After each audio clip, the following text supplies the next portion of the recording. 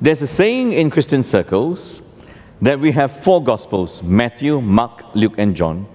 And the distinctive thing about the four Gospels is that entirely focus on the wonderful person and the saving work of Jesus. But then, at the new member service, what you see when you hear the brief but true testimonies of believers, you are listening to the fifth Gospel. Because the purpose of all the four Gospels presenting you Jesus is so that people will believe in Him and find new life because of Jesus. And so, you and me are the fifth Gospel because people see Christ through us as we live the Gospel and share that. A youth pastor in America took his university students from the hostel to a Christian camp, obviously to teach them the Bible. So he began with an interesting question to all those who took on this camp.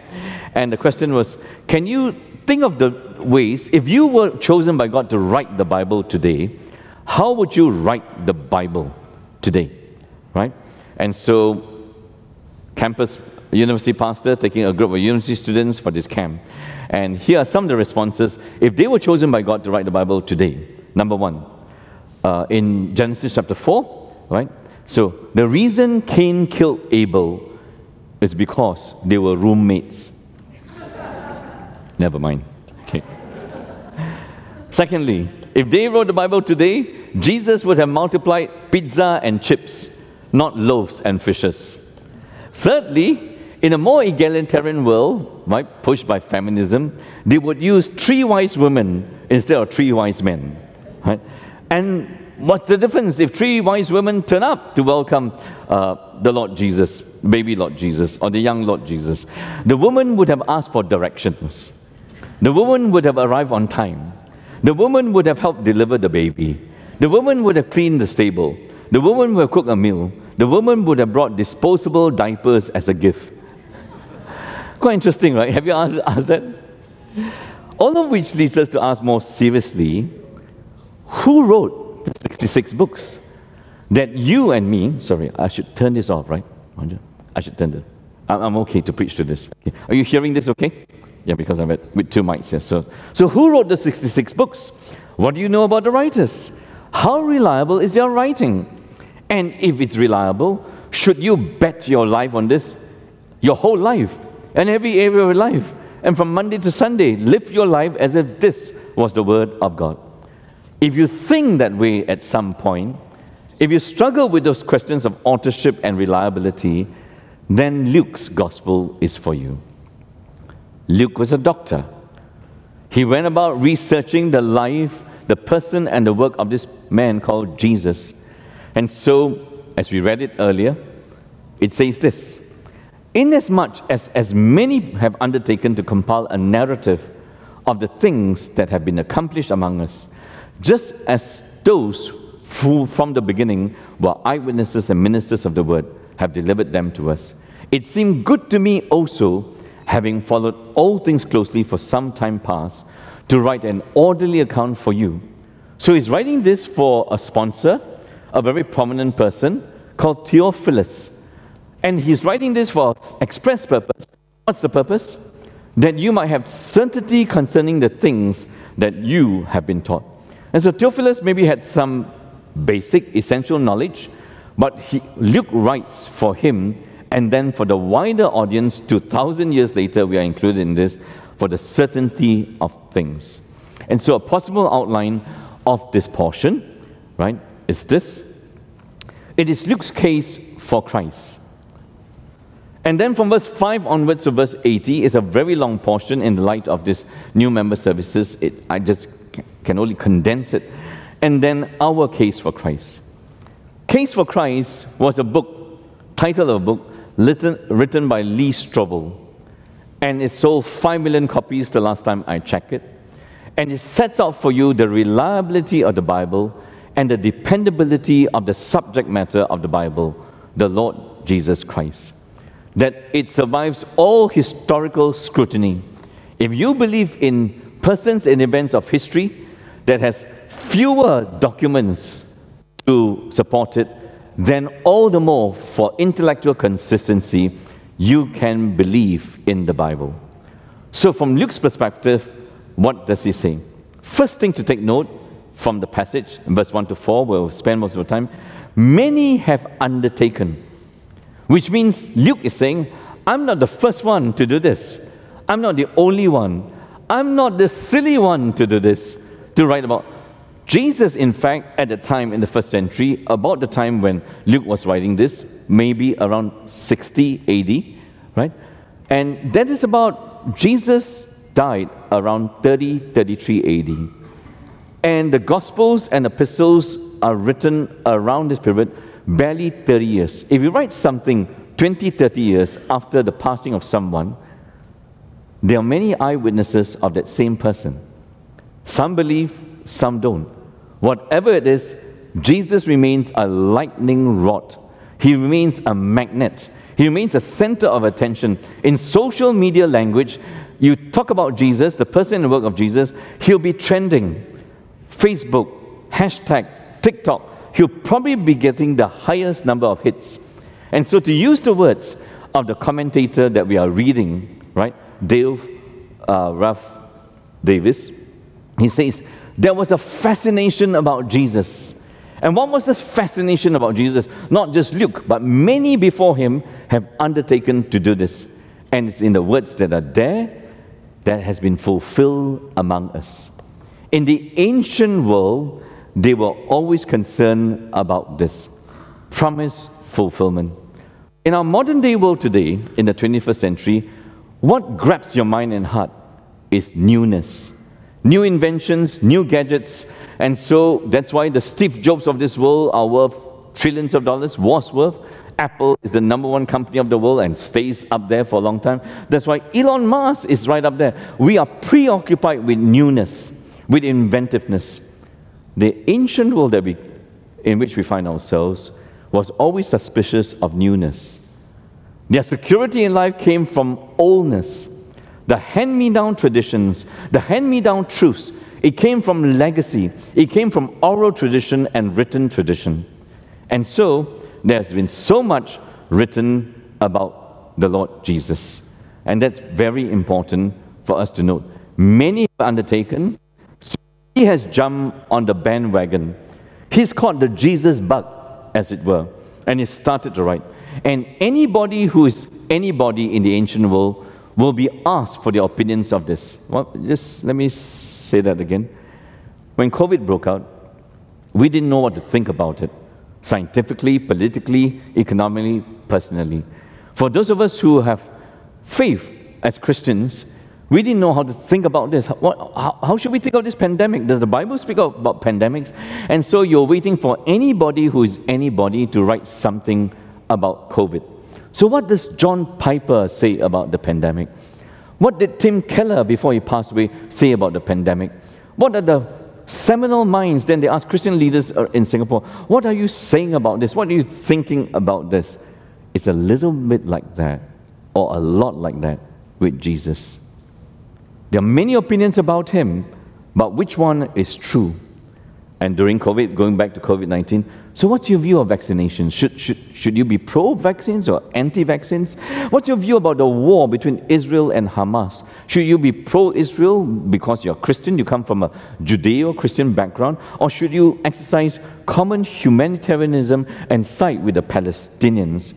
So anybody who's anybody giving an opinion, here is Luke, embarking on this, obviously on our behalf, checking out the truth value of the things, and it has to do with promise and fulfillment. Is this person called Jesus truly the fulfillment of what God said to his people Israel? And if he really is the fulfillment, then the implication is not just for Israel, but for the entire world, because the person promised by God carries various titles, and one of those titles is King or Messiah. Not just of Israel, but King of the universe forever and ever. So that's the first thing to take note. Second thing to take note is he has followed all things closely for some time past. So as Luke jumps on this bandwagon to research as objectively as he can, about the person, the words, and the miracles of Jesus, right? He's doing this as objectively. You listen to this, say, why am I laboring this point? The first 4 verses carry so much weight for us. You ask yourself, wasn't he a convert when he started? Didn't he grow up in a Christian home? No, there were no Christians. He was a Gentile, right? And if he was a convert, surely as he pulls together the story of Jesus, he might spice out certain parts, he might blur out certain parts, there might be exaggeration about certain parts, and he says, no, my account is from eyewitnesses, from the very start. In anything in life, to get to the truth, and if you ever have to discern truth in a court of law, I hope you don't have to, you will always have to call eyewitnesses. Eyewitnesses get you from subjectivity to objectivity. Did you actually see him do it? Did you actually hear her say this?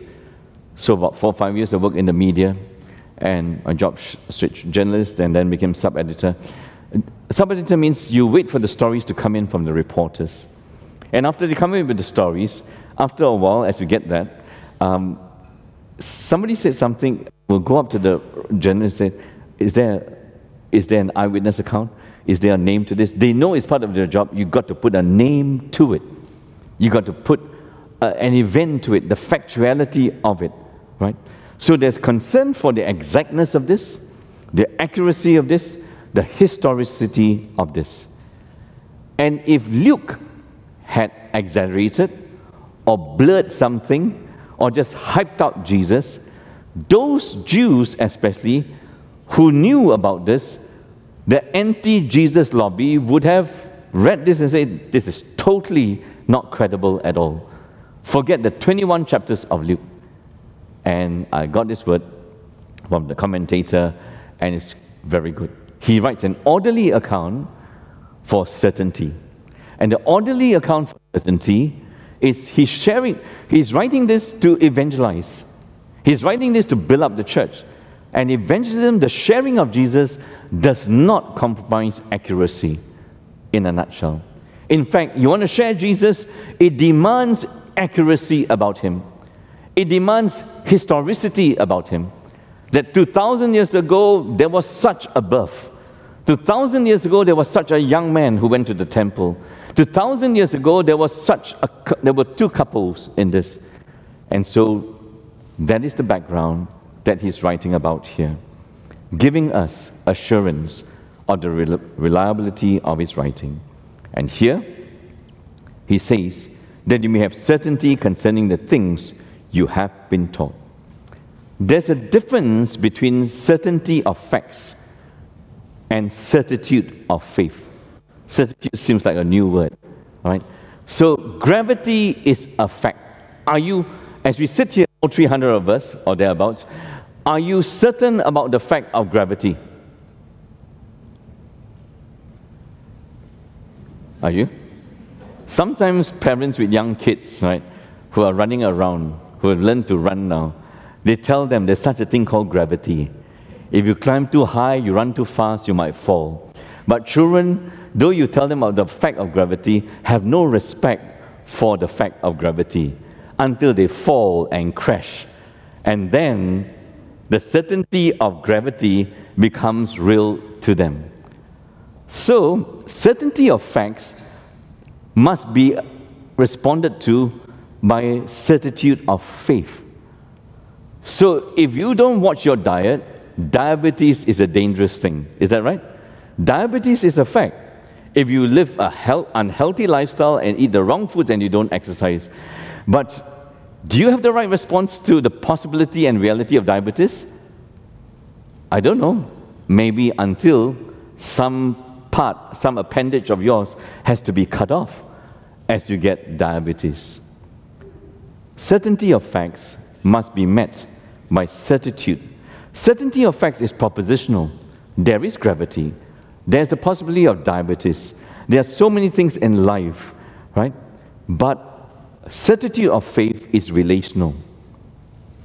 Just because you know a fact doesn't mean you have a relationship, a right response to it. when Luke uses this word, I'm not writing this, as it were, the CV of Jesus, for you to be informed, for you to be impressed, right? But for you to be safe. It's for the right response to the person and the finished work of Jesus. So I sit here, let me just ask you, is that making sense at this moment?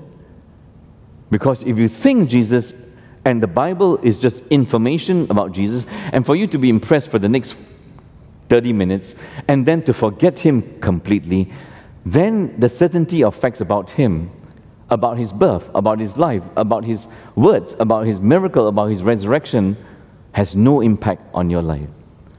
That's not what Luke means by this word, the certainty of things.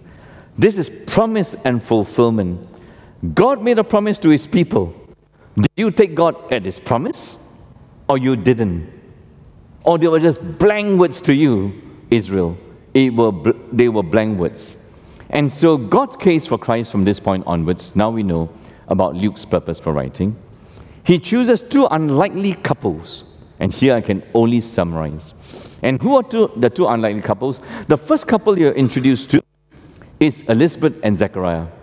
And what are the two things you need to know about Elizabeth and Zechariah? For those of us who have studied this in our discipleship groups, what is first thing, the positive thing about them? They were righteous. And their righteousness as Jews was displayed in they obeyed God's word. They obeyed what God gave to His people. Then you get the negatives about them. Right? What must you never go to old people and promise them? Those in their 70s and 80s. You must never go to an old folks' home and say, Uncle, next year you will have a child. It's totally inappropriate. It's just a light version. It's totally impossible. And that's why the angel Gabriel appears to them.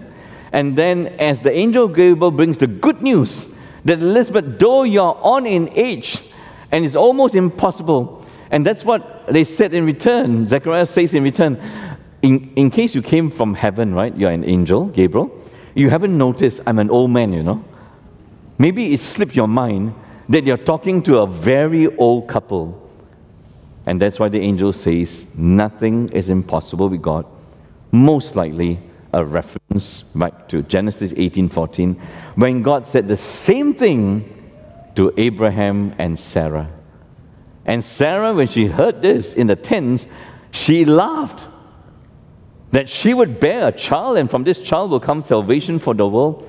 Did you notice from the first book of the Bible to its fulfillment, God has a way of bringing life out of a dead womb. God works from barrenness to newness of life. He's done that from the first couple, Abraham and Sarah, of this gospel message. He's now doing it to Elizabeth and to Zechariah, who will bear John the Baptist. So that's the first unlikely couple. And Zechariah, who finds this impossible to believe, all of a sudden he turns mute. He's unable to speak from this point onwards. Yep. The second unlikely couple is Mary and Joseph. And how young was Mary when she conceived, right? Or through the Spirit was led to conceive the Lord Jesus. They estimate she was 15, 16, 17, around there. We listen to this as modern day people, boy, that's really underage, right? My mother came from China. Among her generation, she got married at 18. She was the oldest among her generation to marry at 18. Most of them married 15, 16, 17. 18, you're already an old maid. And so the pendulum switches in the account to who God uses the unlikely people for His salvation purposes. Again, Joseph and Mary are described as poor, forgotten Jews. But these poor, forgotten Jews, guess what? These poor, forgotten Jews are not forgotten by God. And so, let me take you there. A place for the old, a place for the young, in God's people, the church. As we see now in Luke 1 and 2, God chooses the nobodies of Israel. He chooses the faithful that Israel had forgotten. the faithful who never forgot God. And so they are like the representatives of the remnant that God never forsook. And so they become, unknown to us, models not of certainty of facts. Yes, God is our God. Oh yes, we are the chosen people of God. But we have lived under Roman rule for hundreds of years. No more relational response to the promises of God. That becomes important for us to realize. So there is always within God's church a place for every age, as we see in the choice of Zechariah and Elizabeth and Joseph and Mary. We cut right to Mary's song. And in Mary's song, the thing to take note is this: God's mercy is for those who fear Him. God's mercy is not blanket, right? It's not undiscerning. I offer you mercy. Doesn't matter how you respond, Israel. I'll continue to offer you mercy endlessly. His mercy is for those who fear Him from generation to generation. He has shown strength in His arm. In the one God, you see mercy and you see power. He has scattered the proud in the thoughts of their hearts. He has brought down the mighty from their thrones and exalted those of humble estate. Obviously, Mary is of humble estate. She would be the very unnoticed among the people of God. You could walk into a church gathering like that during Mary's time, and Mary's sitting there. She'll be poor, but she's, in God's eyes, the faithful one. Unlike those who may be more prominent, which is a warning for us. He has helped His servant Israel in remembrance of His mercy, as He spoke to our fathers, to Abraham, and to his offspring forever. Whatever you do not know about this child that Mary will bear, He has come to deal with a very human problem. And dare we say, the most grievous and dangerous of human problems.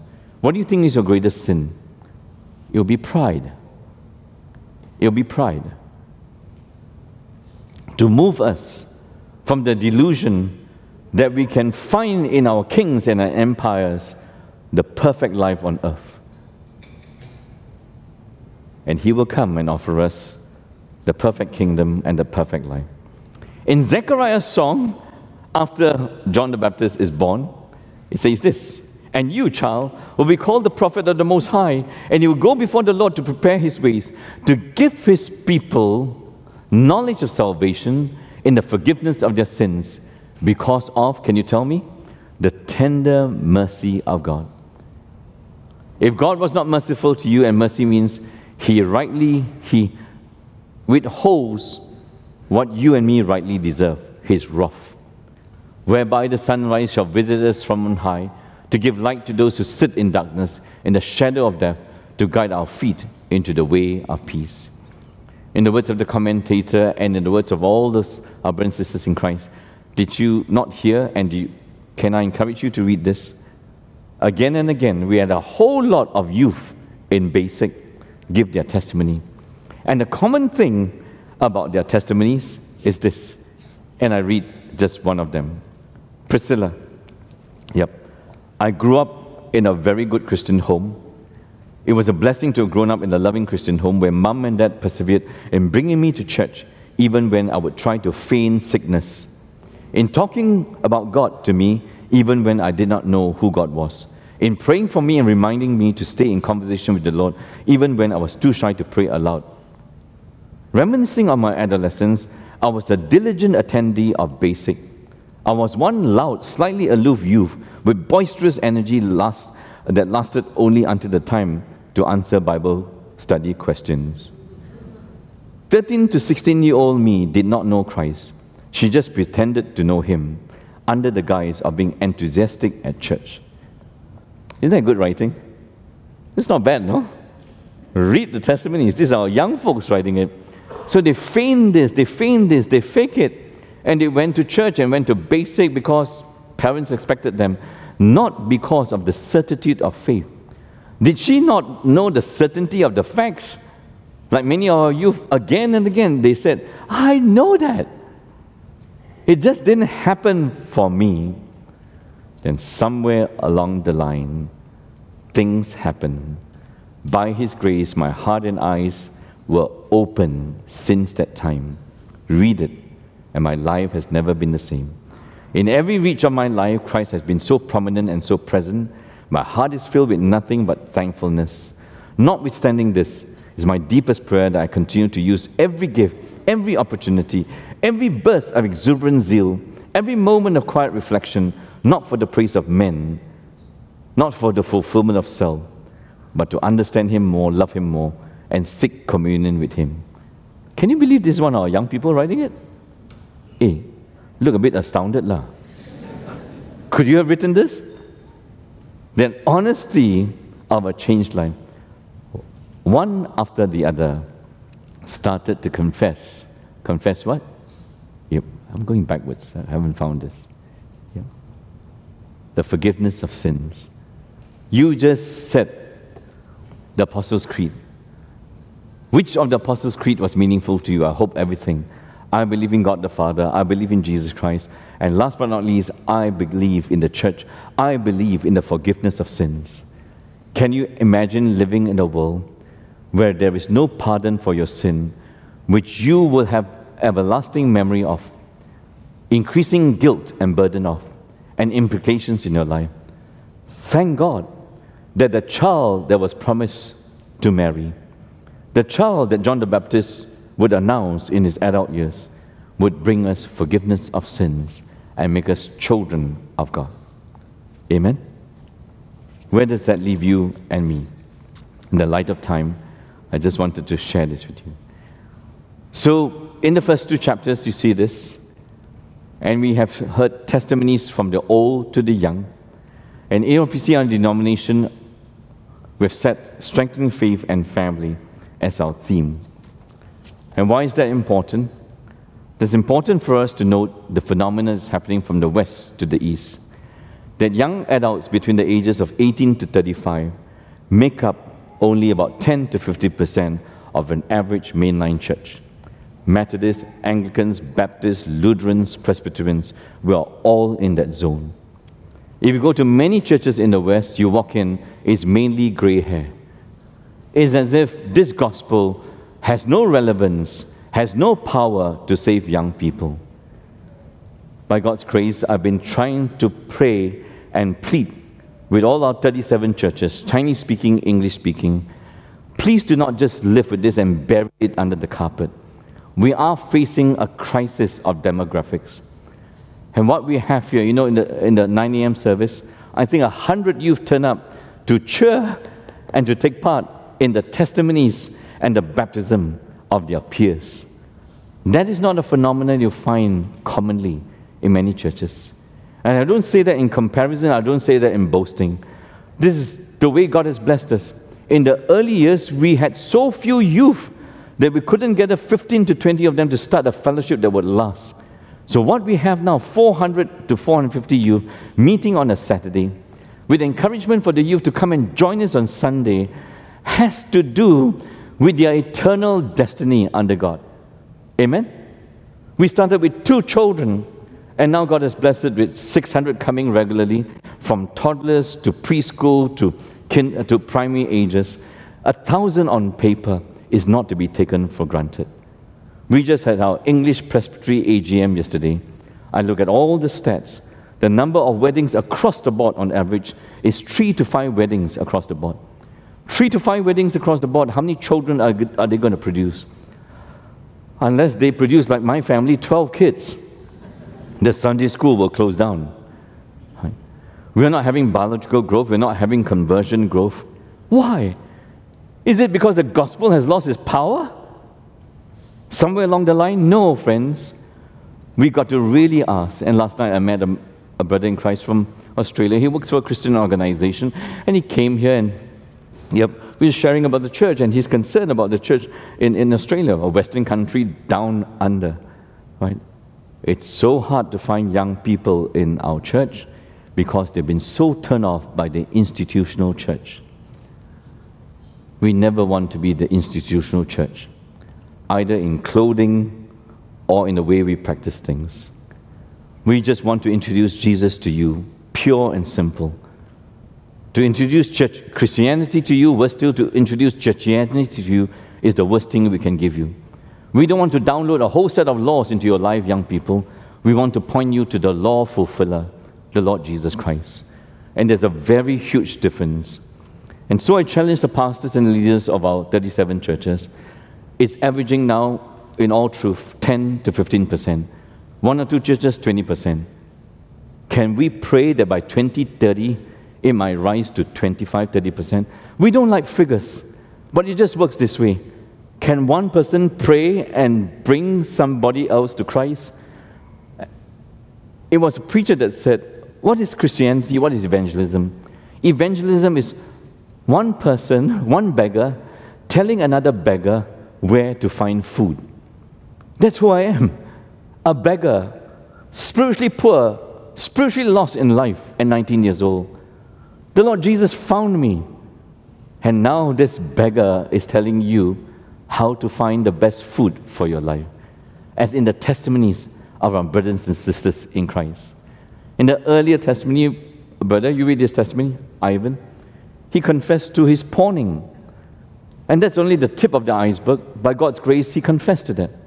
And some may sit here enslaved to that habit. You think you can hide away porn for the rest of your life with no repercussions in a relationship with God and a relationship with others? I preached at the conference in Belgrave, and this woman comes up to me and says, years ago you came, and you were the only one I've seen in Australian churches preach against pornography and tell us the right way to do sex. I've been a Christian from birth. Nobody said that. At that time when I heard it, it was just out there. I just thank God for you. Then soon I discovered my husband was in porn. And soon I discovered this. And the marriage almost fell apart. By God's grace, it's been saved. Thank God for the forgiveness of sins and new life in Christ Jesus. Luke 1 and 2 is all about that. I can only but summarize it. Whenever you offer the gospel to our children, you're saving them from Satan's clutches. You're saving them from the false utopias of this world, painted by the worldviews, painted by social media. There's only one true paradise. You're invited to it through Jesus Christ, our Savior and our Lord. Amen? So we set for ourselves here, and for the whole denomination, strengthening faith, strengthening family. And some small ways to do it. We'll start the year always with a family conference to bless EP, English Presbyterian churches. And then we'll do, for those who are married, marriage enrichment, and for all regular devotions to keep focusing them. When you see the word family, you mustn't think it's for just biological families. It refers to the spiritual family of God that includes biological families. That's important. So how might that turn up? It will turn up in this way for us. We're inviting the whole English Presbytery to come. Ministry to our elderly. Elderly folk can hear the gospel and believe in Jesus. Amen? Never too late for your grandfather, never too late for your grandmother, never too late for your uncle, never too late for your stubborn father. Right? So one of the testimonies then, we shared. And he was sharing with me, we've been praying for this man for years. Totally intellectual, totally stubborn, but in God's good timing, right, came down with an illness, with cancer. And then the openness started, then we were invited along, Mona and myself, and the openness started, he gave his life to Christ. It's that. There is hope. And so we invited Bishop Robert Solomon, former Bishop of Methodist Church, to come speak, because he has a heart for this. And then Suzanne and Pakti, they're very high up in MOE. And why is that important? Because so many of our families fall apart when we do not know how to handle the study stress in our schools. And that stresses parents, stresses children, causes a lot of identity problems, causes a lot of unity problems in our churches. And we're going to hear all those things. So mark the dates. We tell you in advance. March 1st and 2nd. Friday night, Saturday morning. Marriage enrichment twice a year, at least. We estimate there are about 500 couples here in ARPC. I estimate maybe 80 to 100 have gone for this. I want to plead with you. Can I become slightly stronger, more authoritarian? Every single couple here should go for marriage enrichment. Amen? Let me try again. You know I'm totally powerless in the Presbyterian church, right? But we pray and we plead and never take this for granted. I don't know, between Mona and myself, we've run 50, 60, all through the years, more than that. Each time we go, we learn afresh what it means for me to be a sacrificial husband. She learns afresh what it means to be a submissive wife. We learn afresh what it means to parent our children, not to be the next worker for the economy, but the next worshipper of God by worshiping the Lord Jesus. So mark these dates for us. The topics that will be covered: God's design, communication, sexual intimacy, stewardship of money, all the things that are lightning rods that might break a marriage relationship, conflict resolution, spiritual intimacy, and godly habits. And so, across the board, we want to do this. So the action plan for us is strengthening faith, strengthening family, is the certitude of faith that you will come to a personal relationship with Jesus, and in knowing Jesus, step by step. So I'm going to write this and send this out to our Presbyterian churches. Once a month, can you pray about the elderly in our midst? Once a month, can you pray about the young adults? Once a month, can you pray that the harvest is plentiful, the workers are few, and by God's grace, 1 or 2 a year will join our ministry apprentice program and be trained, be sent to Bible college, and come out. You know what we're facing in Chinese Presbyterian churches, English-speaking Presbyterian churches? About 80% of our ministers are above 50 years old, especially in the Chinese side. There is no pipeline of young pastors being trained in Bible college. So we've done two things: slow down the retirement, open the doors by giving scholarships to younger people to study in our Bible colleges. I'm addressing this with you so that you don't sit in a bubble thinking that every week is just, what is happening to the church in Singapore? This must happen. You must believe, as you read Luke 1 and 2, how marvelous, how beautiful it is to be part of the church of Jesus Christ. Amen? That God, in His mercy and His grace, have chosen you and called you to salvation in Christ, and all that is there. I've just flipped up my phone so I can read this. During COVID, everything went online, and live stream was the number one thing. Is that right? With live stream, church became borderless, and people could tune in. And so this man in America, who was searching for a church, Bible teaching, Christ-centered, and he chanced upon us, as somebody introduced himself, and he says, let me read here, he says this, okay? Allow me to read this. I apologize for the length of this message, but I wanted to share this testimony with you. So he started to tune in to our live stream from, he knows the date exactly, 21st of March 2020. And I followed every live stream. I didn't miss it until it stopped. He tuned in from Los Angeles, and all the elements of the service were impactful for him. The rendition, our musicians put together a rendition of He is Worthy, was especially memorable for him. In one service, when our whole country and the whole world was under threat, we took the risk to sing the song, This is Home. This is Home, Singapore. Can we as Christians shine in this place called home and be a light to people around us? He was moved by that. Most impactful was the faithful and clear preaching of God's word by you and the other pastors. He could name me every single pastor. You know that tall one with the curly hair? Lak Yong, I said. Oh, the one who's vertically challenged? Pastor Joe. The one who, he could name who is good in what. What illustrations came from them. This is amazing, right? I was deeply blessed by attending the virtual church camp. We couldn't have church camps, so virtual church camp, he attended it. He gives me the dates, 12 to 14 of June 2020. I learned so much from that series on Revelation, the testimonies that were shared. And just to assure you, I was there. He sent a photo. Is there a photo? He sent a photo. And a photo of him. He says, right? I am in the 7th row, 9 column. Look, 7 row, 9 column. When we had this, it was multiple screens. I don't know, 600-700 people turn up. And he says, I was your most faithful virtual member.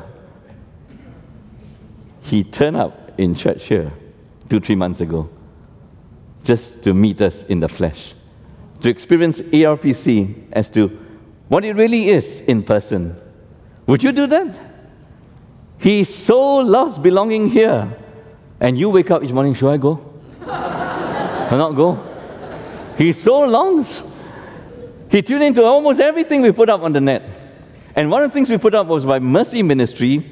And the thing that was put up by Mercy Ministry was, why did God give man a prostate? Do we do such things? We do, because we have a lot of medical doctors here who deal with some part of our fallen bodies and give us spiritual hope in Christ. So he tuned into that. Everything is dated, right? 16th of May, 2021. 16th of May. Right? In January 2022, I was diagnosed with prostate cancer. But all the knowledge I gained from the previous sermons and that workshop was very helpful in my walk with God. You thankful for the salvation you receive in Christ? Thankful for the church you belong here? Yet highly cognizant of the challenges of the church from the west to the east. That Satan is doing his best to make things more attractive out there for young and old. But we want to be committed to Jesus. Amen? That Jesus holds the hope for us, whatever age we are. And then he shared his life story with me. He said we encourage him. His life story, he couldn't have children. He went to adopt 5 kids, 4 from China, all of them with special needs. Then 1 from Cambodia. We brought him out to lunch, Mona and myself, and far from us encouraging him, I came back and I was high, spiritually high. When we continue to preach the gospel and respond with certitude of faith about the things written down for us, our lives are shining light for him. Who wants to adopt special needs kids? And China had a lot of them. And I met a good number of American Christians whose gospel-heartedness is not just 1, not just 2, for him 5. And each one, he brought 1 daughter here, because I see she was different, her color is different. And then the story spilled out. I asked her at Little India, where we brought him for lunch, do you love your dad?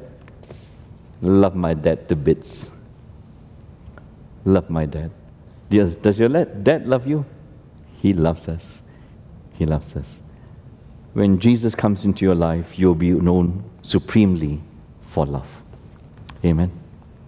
That is the kind of church we want to be. That's the kind of church we want you to pray and invite people to come and hear the gospel and change their lives. Amen? Let's stand and sing this closing song together. In Christ alone, we have certainty of the facts and certitude of faith that who we believe in is totally trustworthy.